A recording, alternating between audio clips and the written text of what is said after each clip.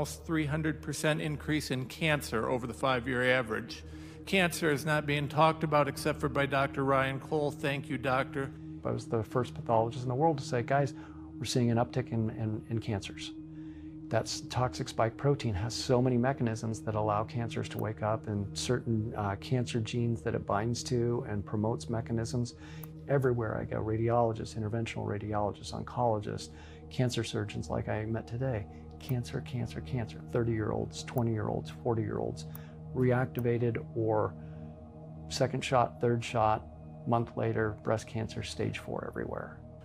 We saw, this one's amazing, neurological. So neurological issues which would affect our pilots, over 1,000% increase. 1,000. 10 times. That's 10 times the rate, and obviously that resonates. 83,000, 82,000 per year to 863,000 in 1 year.